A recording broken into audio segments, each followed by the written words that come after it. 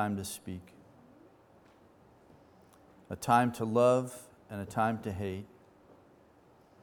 And a time for war and a time for peace. This morning I'm going to walk into chapter 3. We're going to sort of lay the foundation this morning. We'll come back and look at it in greater detail.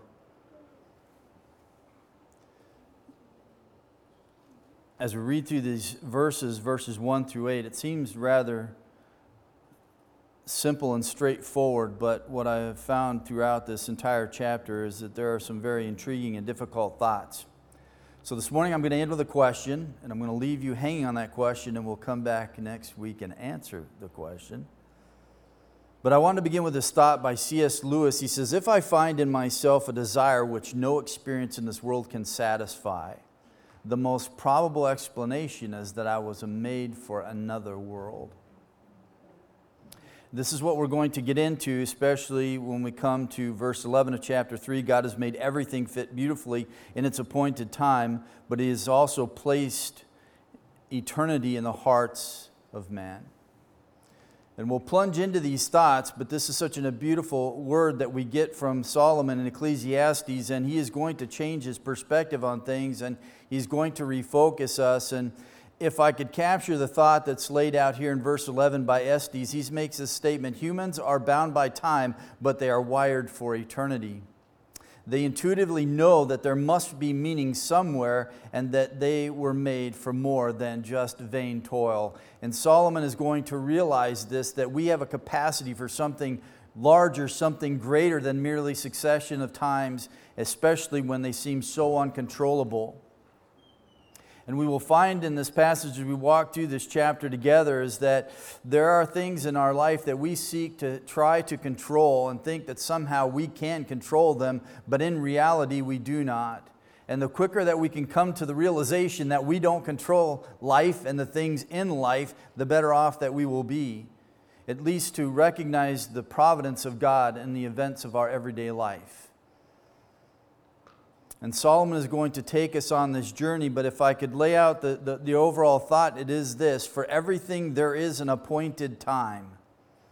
And that is the overriding idea that runs through here. Verses 9 through 11, he's going to deal with the issue of our ignorance of God's timing. We cannot see the full scope or understand the full scope of everything that God is doing. But in verses 12 through 13, he's going to exhort us to enjoy life in the present. And he is going to bring us back to the sovereignty of God in verses 14 and following, especially as he's going to deal with the injustices and the oppression that we find in the world around us. How do we face that? We find that when we go to the New Testament, oftentimes we are exhorted that we are to focus upon heaven. We are to live with our eyes on the sweet by and by. But we also find that we have these blessings in Christ that He has prepared for us that sit awaiting for us in the future, and we are to live life looking forward to them. But also we find that our faith prepares us for what can be called the nasty now and now. And Solomon is dealing with these issues, especially in the first two chapters, but in chapter 3 he is going to bring God into the picture. And he's going to help us to understand that life provides opportunities for us to live out our faith as we serve God. And our life experience, as we walk through life and we experience these things as we go through, we see that God has designed all of this. That our God is a God of order, not disorder. And that there is an order to our life, and this is the overall thought that he is going to establish in chapter 3, verses 1 through 8, is that God is in control of time, all of time.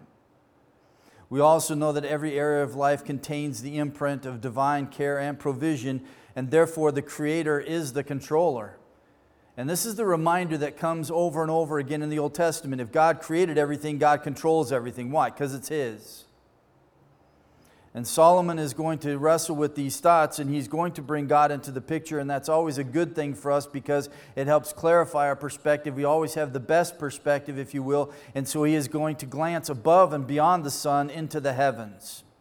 And he's going to introduce a phrase to us. Although he has been talking about life under the sun from man's perspective, he's going to bring us to this new perspective under the heavens. We saw the first mention of it in chapter 1, verse 13. And this is the first time that we have the mention of God, and this is the first time that he speaks about under heaven. He is going to return to that thought in chapter 3, verse 1, as he talks about the fact that there is an appointed time for everything, and there is a time for every event under heaven. And then chapter 5, he's going to come back to this thought again, and he's going to talk about the fact that God is the one who dwells in heaven. And so this is going to become the new focus, especially in this chapter. So in 3:1, then, he is going to have us look at God's appointed times, because time is under heaven's control and not man's control. I find it interesting that increasingly we see man think that he controls two things, that he thinks he controls the weather and that he thinks he controls time, of which he controls neither one. All of this climate change and everything else, we don't control that. God controls that. And if it's going to be destroyed, God himself is going to destroy it. We will not. We don't have the power to do so. And so Solomon is going to help us to understand this, that God is the one who is under control. And yes, as he talks about the events in verses 1 through 8, we are involved in these things, but ultimately his focus is on the fact that God controls these things. He controls all the seasons. He has appointed the times and the things that are to occur. But we do partake in this. And next week we'll talk about this as we walk through this. But this is similar to the thoughts that came from his father David in Psalm 35, when David says, "My times are in your hand." We live by the clock. We sort of at times die by the clock. We are driven by the calendar. We set dates. We set appointments. We're driven by these things. And everything in our life is driven by time. This is what's interesting for me as I teach Greek and Hebrew, is getting people to understand that you need to give up the idea of time. For the Greek and the Hebrew, when it comes to their verbal system, time was not the issue. It was the kind of action. That's what mattered to them. The time was a secondary thought. When we lived in Russia, it was much the same way. They weren't concerned with time. They didn't live by the clock. And they would have tea time in the middle of the day, chai pit, and we would sit around and talk. And if it was a great conversation, it would go a little bit longer. And no one was in a hurry to get back to work, although we eventually had to get back to work. And you would see your neighbors at night, and you would walk out and see in all the apartment buildings, the lights would be on way into the morning. Why? Because they're socializing. They're sitting together as family and they're talking. If there's something good that's happening, they're not quick to go to bed, even though they have to get up for work the next day. But here in the West, we're driven by the clock. We're driven by the calendar. We think that we control our time, right? And then all of a sudden, something happens that we didn't plan for, we didn't expect was going to occur. All of a sudden it happens, and we are brought to the reminder of the fact that God is the one who is in control. So this is where Solomon is going to take us. He takes us from the experiential investigation that we saw in chapters 1 and 2, and the lesson that he learned there, that is, man is powerless. And he brings this out in the refrain in verses 24 and 26. In the end of chapter 2, there is no intrinsic good in man, and God alone is the giver of good. We saw the introduction and the theme, the catalogs of vanities, but now he's going to take us into a poem of time in chapter 3, verses 1 through 8, and then the poem's message, verses 9 through 22 of chapter 3. That is the two-part outline. Essentially, that's what we're going to look at. But we're going to unpack this over the next couple of Sundays. But he begins, first of all, in chapter 3, verses 1 through 8, a poem on time. And as is customary, we've seen this before, we will see it again, that Solomon begins with this opening statement. He did this in the beginning of Ecclesiastes. He set the stage for the theme and what he was going to deal with. And so he does the same for us here, and he gives us the opening statement in verse 1, and then he proceeds in verses 2 through 8 to illustrate and prove the point as being true. So the summary statement then comes in verse 1. And I'm going to do this. I have to show you some things. This is an amazing piece of literature. I can't show you everything. If I could sit down and just do the Hebrew with you, one service, that would be really cool, but I'd probably put half of you to sleep, right? Because if I talk about anacrusis and enjambment, all these things, you'd be like, yeah, whatever, I don't know what that means. But this is really cool stuff. But I'm just going to give you some of it, right? And I'll plant some seeds, and then you go ponder these things later on. But he begins with this chiastic structure, and it is a beautiful hymn that he sets here. And this is how it's framed, if you read it in the original. For everything is responded to by for every event. In the middle of this there is an appointed time and then an appropriate time. And I will discuss these two elements of time because there are two different types of time that he talks about here. He uses two different words. But this is the opening structure. We'll get into the rest of this as we go, and I'll unpack the hymn for you. I'm not going to get into the details as born and die and plant and unplant and all that kind of stuff. It's pretty straightforward. You can figure that out, but I want to look at the structure and the truths that he lays out for us. But this is the opening statement, verse 1. For everything there is an appointed time, an appropriate time for every activity under heaven. Now, this is packed. There's a lot that he lays out here. The only thing that I want to look at this morning is the two words that he uses for time here, and that's where we'll focus our attention. We'll come back later and talk about the statement of activity under heaven and the term that he uses there, but essentially this is the word in which this whole thing pivots on, right? I mean, when you come to a passage of Scripture, at least for me, as I'm preparing for the next week, I sit and look at the passage and I have to sit and ponder and ask myself, what is the point? I didn't have to scratch my tin too long before I figured out what the point was here, right? A time, a time, a time, a time, a time, a time. It's pretty straightforward. But the truth that it conveys is pretty profound. So Solomon starts us off pretty easily, and he lays on two words for us. And I want to unpack both of these terms for time as we look at this passage together. The first one that we find is used in Scripture, and it refers to, and it has the idea of appointed time, a definite time, a designated time. This is important because we're talking about the issue of purpose, the intent, the plan, and especially when it comes to the issue of God, it is related to these kinds of words. And I give you some examples. So this term that he talks about, this appointed time, it has the idea of purpose and it has the idea of plan, and it is related to other words that we find in the Hebrew Scriptures that is related to this term. For example, Job 42:2. We have this statement that is made in regards to God's purpose. I know that you can do all things and that no purpose, and here's our related term, of yours can be thwarted. Whatever God has designed, whatever God has planned, no one can undo that, no one can thwart it, no one can stop it. In other words, God's design is inscrutable. It can't be altered. Whatever you try to do, you cannot stay the hand of God. Every time I think of this, I think about the story of Joseph and his life. Joseph comes and he tells them the dream that God had given him, right? Tells his brothers what they're going to do. Then he tells his parents what they're going to do. And they're all like, no, we're not going to bow down and worship you. What are you, crazy?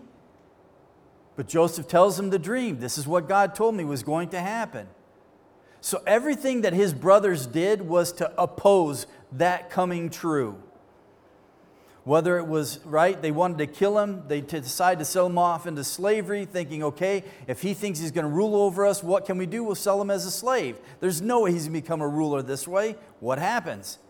He becomes a ruler, right? And they wind up before him, seeking food and provision.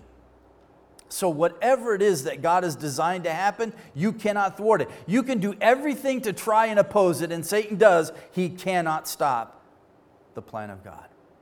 The second word, eighth, it's used 296 times in the Old Testament, 29 times in this poem alone, 11 more times in Ecclesiastes. And it has the idea of a proper or suitable time for an event. I give you two lexicons up here so you can understand that I'm not giving you this definition of my own accord. Others agree with me on this, but this is what he is talking about. It is a proper or a suitable time for an event. Some examples. In Ezra chapter 10, verse 13, there is the time for rain. There is an appropriate raining season. There is a particular season in which we know that rain is going to come. It seems like it's all the time around here, but there is an appropriate season for rain. There's an appropriate season for sunshine. There's also a time for judgment for the nations, Ezekiel chapter 30, verse 3. Now what's interesting is if you look at Ecclesiastes chapter 3, verse 17, he's going to use the same term here. Solomon writes, and I said to myself, God will judge both the righteous man and the wicked man, for a time for every matter, for every deed is there. There is a time for judgment. And Solomon is going to dwell on this in the end of chapter 3. There is an appropriate time for everything. There is the rain season, Deuteronomy 11:14, Jeremiah 5:24. There is the time for harvest, Hosea 2:11, Psalm 1:3. There is a season in which food is provided. We see this in Psalm 104. There is a time when mountain goats are born, and there is a proper time or a right moment, Ecclesiastes 8:5. This is the second term that Solomon uses here. There is an appropriate time for every activity under heaven. Now ponder that. These are amazing truths that Solomon is dwelling upon here, but what we understand is that time operates under God's creative fiat. In other words, when we look at the world, there is orderliness, there is purposefulness. When we look at time, it's all controlled by God, and everything, every season that takes place is according to His design. He has sovereign control over all of these things. Now, I have to tell you that there are some commentators who argue the fact that this particular poem at the beginning of chapter 3 has nothing to do with reflecting divine control. I find that interesting, but it's true. They argue merely that the activities that are listed here in verses 1 to 8 are essentially just those things that are under human control. And we acknowledge the fact that man is involved in this, but let me just point out the context for you. 8 times Solomon is going to mention God here. Only once do we come across the name of God in the first 2 chapters, and that's in chapter 1, verse 13. And this is when he talks about the fact that God has given to the sons of men to be afflicted with this particular task. And this is the first time he mentions under heaven.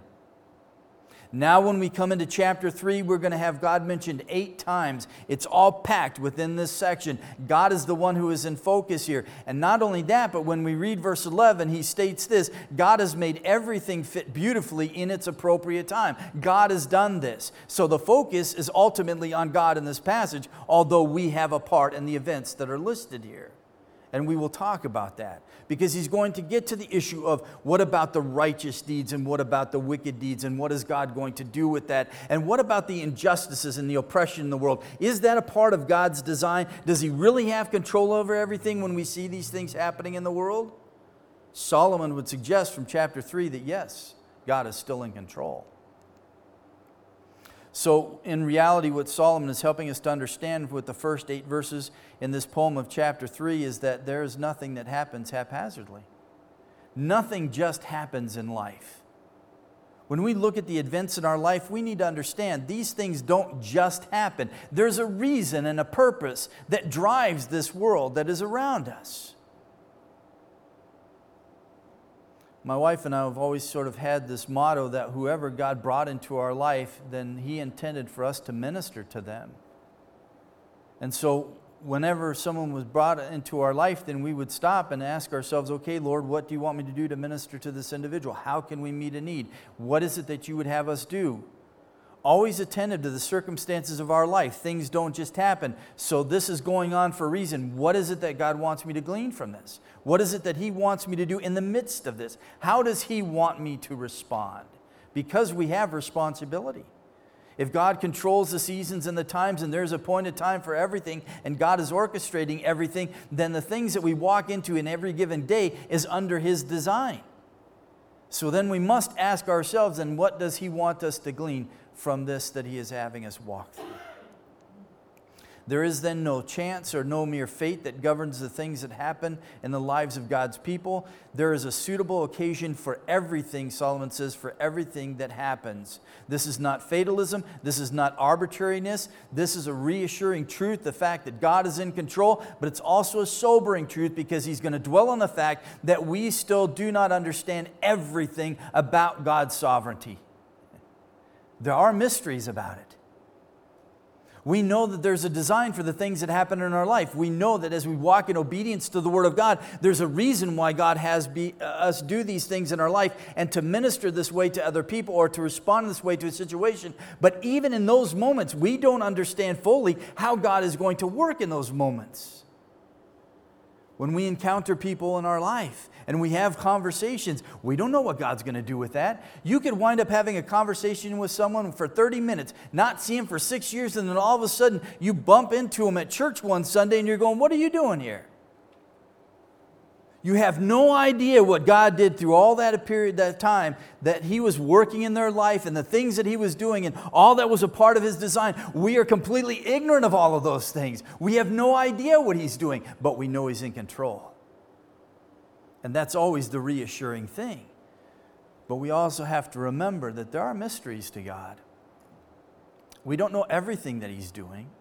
And even though He has laid out things in Revelation for us of what we can anticipate in the future, there are still things that we do not know about that God is going to do. The text is going to challenge those who do not have a relationship with God, who desire to be God themselves, because we see this in unregenerate man. Unregenerate man wants to control everything, and he wants to do this because he wants to obtain for himself a sense of peace and security. If I can control everything, if I can control time, if I can control my life, then obviously everything's going to be fine. But you're constantly going to be brought up against the reality of the fact that you don't control. And this is the one deception that we bring into our lives, is that somehow we think we control what happens in this world. We don't. Do our actions have consequences? Yes. Do they have true results? Yes. But all of those are a part of God's design. So Solomon is going to take us from the summary statement into this illustration in verses 2 through 8. He's going to lay out for us the support for this statement. And it's interesting because there's one particular commentary series. They titled this section, I find this fascinating, Hopelessness of Struggle Against an Arbitrary God. I don't see that here at all. So I'm just going to tell you that, and this is how I'm going to walk through this. And just as we understand this passage, the sovereignty of God is abundant through here and His control of everything. But when we ended chapter 2, we ended on a high note. Right? The blessings that we have in life that come from God, we receive these as gifts from Him. Solomon says in the end verses, I realize that these pleasures are from the hand of God, for who can eat or enjoy anything apart from Him? So there is this positive note in which we move from chapter 2 into chapter 3. And I suggest to you that Solomon is carrying on this positive element of God's working in our lives. When we look at this poem, we cannot miss looking at it and seeing the rhythm that is here. There's repetition, there's sense, there's completeness, there is order. There's not only a chiastic structure in verse 1, but it's woven all the way through the structure of this poem. And I'm going to highlight these verses for you. This is intriguing what Solomon does. He is going to use 14 opposites. Now think about this, 14 opposites. And they are polar opposites. And the first one sets us off, right? There is a time for birth, there is a time for death. All of this is significant for us because it comes in groups of 7. Right? If my math is right, 7 plus 7 is 14, right? So there are groups of 7. Well, 7 in Scripture is usually the number for completeness, has the idea of totality. Not only that, but we have these extremes that he uses here, these polarities, these polar statements, which reflects a device that is used in Hebrew poetry called merismus. In other words, there is an extreme that is used, and that way it braces everything in between. So when he begins, there's a time to be born and a time to die. That encompasses the entirety of life and everything that happens between this point and that point. And this is what he does all the way through this poem. And so there is this idea of completeness or totality. In other words, there is a wholeness here when we look at these pairs, which tells us something about God, that we need to look at God and understand Him, that He is not one-dimensional. Sometimes this is how we view God. He's only love. Right? We place God in this limiting dimension and we see Him as only one-dimensional, or we see God in the sense of that there are halves. But when we look at this poem by Solomon, we understand that this is whole. There is a totality here. God is a God of order. God is a God of design. So while your life might look like in chaos, there is a design behind it all. It's like those beautiful rugs, right? And on one side you have this beautiful picture, this ornate thing that's done. But if you flip it over and look on the back side, you see all of these knots and strings, and they seem to be going in every direction whatsoever. And it's just a mess. But when you flip it over, there's a beautiful design. This is life. This is our life.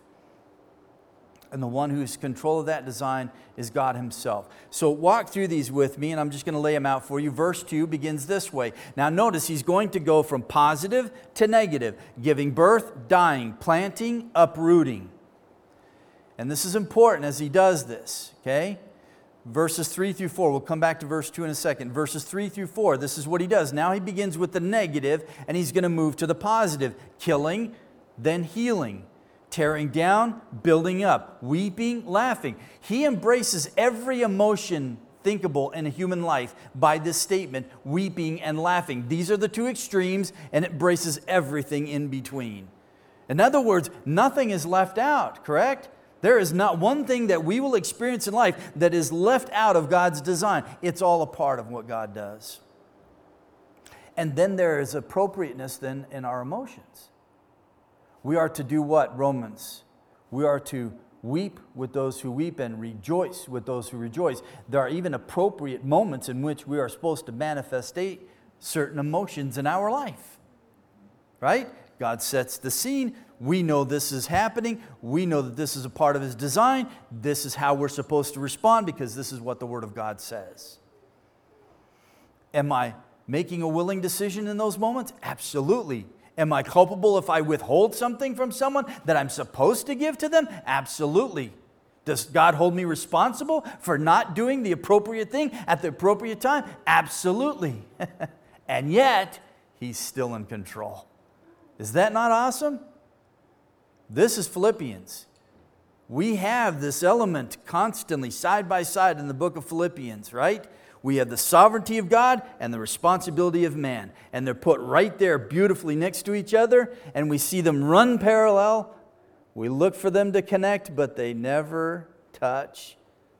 But they're both true. Solomon ends this section, verses 3 through 4, with mourning. Moves to the positive, dancing. Verses 5 through 6. Now here's a change in the pattern, and this is really cool.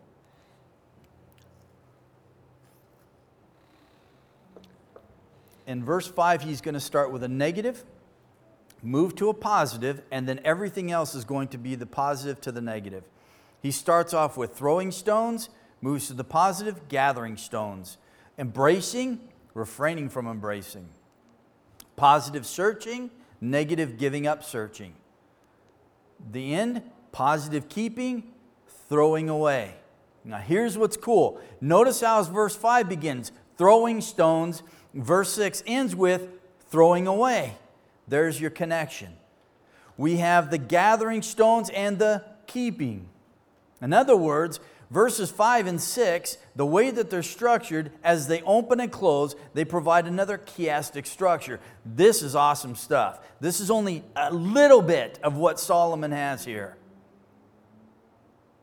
So this is the Spirit who was present at creation. This is the Spirit who was present in all those who built the tabernacle, right? They were specially gifted so that they could do the artwork, right? The glorious artwork and everything that they did to develop the tabernacle and the way that God wanted to design and all the beauty of it and everything. The Holy Spirit guided them in that. The Spirit is guiding Solomon as he writes this. So now we move to verse 7. Goes back to the negative now. Tearing apart, sewing together. Being silent, speaking. I'm a little more silent than I ought to be. I need to remember there's times I'm supposed to be speaking. I prefer silence, but here's the connection in between verses 2 through 7. There is a pattern. 2, 4, 4, 2. You have a grouping of 2 in verse 2, a grouping of 2 in verse 7, and then you have 2 groups of 4 in the middle. But he weaves all of this together. In other words, there's nothing left out the way that he does this. Order, design, as he talks about God's control. Even the structure is communicating truth to us. I just challenge you to ponder this. And then verse 8, this is how he ends. Watch what he does. Loving, positive. Hating, negative. Making war, negative. And he ends with making peace, positive. What does he do? He gives us another chiastic structure at the end in verse 8. So he begins with the chiastic structure, ends with one, and he weaves everything beautifully together in the middle of it, and he captures everything that can happen in life. Every event that could ever happen is under the control of God. perspectives that Solomon lays for us, the first is this, that he has us look above. To the God who's in control of time, there's orderliness and there's balance. He has us look within because he's going to talk about the fact in verse 11 that he has put eternity within the heart of man. There is a connection that we have. There is a desire. We'll come about next week and talk about the issue of research and science and all of these things that we do. This is a part of man's innateness to come and understand meaningfulness in life. This is what God has planted here. The things that we pursue, but the man pursues the wrong things, right? The other thing that he's going to do for us is he's going to look ahead of man. And he's going to talk about the certainty of death and the reality of judgment. That's verses 16 through 22. Because if you're going to talk about a God who's in control of everything, then there's the injustices and the oppression. What do we do with that? Here's an amazing statement that Solomon makes in chapter 3, verse 18, right? He's going to talk in verse 17 about the judgment that's going to come about the righteous and the wicked, right? And there's a time for every matter, for every deed is there. This is by God's design. Verse 18, he says this. Now, dwell on this in regards to injustice and the oppression we see in life. Verse 18, I said to myself concerning the sons of men, God has surely tested them in order for them to see that they are but beasts. This is a powerful statement. That's why I didn't want to rush through this stuff. This is a powerful statement that Solomon is making here. Think about this in regards to what happens in the world. So he is going to get into the issue of the reality of death. It is a recurring theme for him that there is an end to all things, and yet that is not the end of everything. The poem's message then comes in verses 9 through 22. Solomon is going to repeat things that he has talked about in the first two chapters. He is going to make this statement or ask this question in verse 9. If you notice with me, what profit is there for the works in which man toils? He asked the same question back in chapter 1, verse 3. He began that in verse 3. But here's what's missing as he asks the question here in verse 9, the statement under the sun. Why? Because now he's looking at it from a different perspective. Now he is not looking at it from under the sun. Now he is taking God into perspective as he talks about this and as he asks this question. There's new perspective now because there's new evidence. God's in this now. Before he wasn't in the question, so the question came with the attachment under the sun. That's not here now. The other thing that he's going to do for us is he's going to talk about the issue of the divinely given quest for meaningfulness. He has this statement in chapter 1, verse 13. He talks about this toil that God has laid upon man. He's afflicted him with it. He is going to take a more positive bent in chapter 3, verse 10, and he's going to talk about this pursuit of meaningfulness. We'll come back next week and talk about this, but now he's going to do it from a different viewpoint. So if you want something to chew on for next Sunday. Verse 11, he's going to talk about man's link with eternity, but he's going to remind us that there's a limit to our understanding. If I can put verse 11 this way, the second half, but even so, people cannot see the whole scope of God's work from beginning to end. We know things about what God is doing, but we don't know everything. He's still in control. We know from Acts when the disciples asked in chapter 1, verse 7, right, is now when you're going to restore the kingdom to Israel? And Jesus tells them what? There are appointed times and seasons that the Father's fixed by His own authority, but that's not for you. That's His business. Your business is make disciples. There are still things that are under God's control that we don't even know about, that He is going to do and will do in our lives. In our lives. So nothing just happens to us. Then verses 12 through 15, chapter 3, he's going to bring us reassurance. Man's life can be enjoyable. He's going to carefully remind us and focus on the fact that there is enjoyment of life. It is a gift from God. This is something that He grants to us. And as the New English Translation renders it or titles this section, Enjoy Life in the Present, verses 12 through 13, this is really what it is. Enjoy life in the present. There are things that God gives us. Enjoy those things. Thank Him for them. Delight in them, but never lose sight of the giver of the gift. And then in verses 16 through 22, it is the judgment of God. And I end with this question, and we'll come back next week and talk about it. How can God be in control when there is so much evil in our world, with the wicked prospering in their sin and the righteous suffering in their obedience? How can God be in control when all this stuff is going on? And I suggest ponder verse 18 of chapter 3 as you seek an answer. Dad, would you close in word?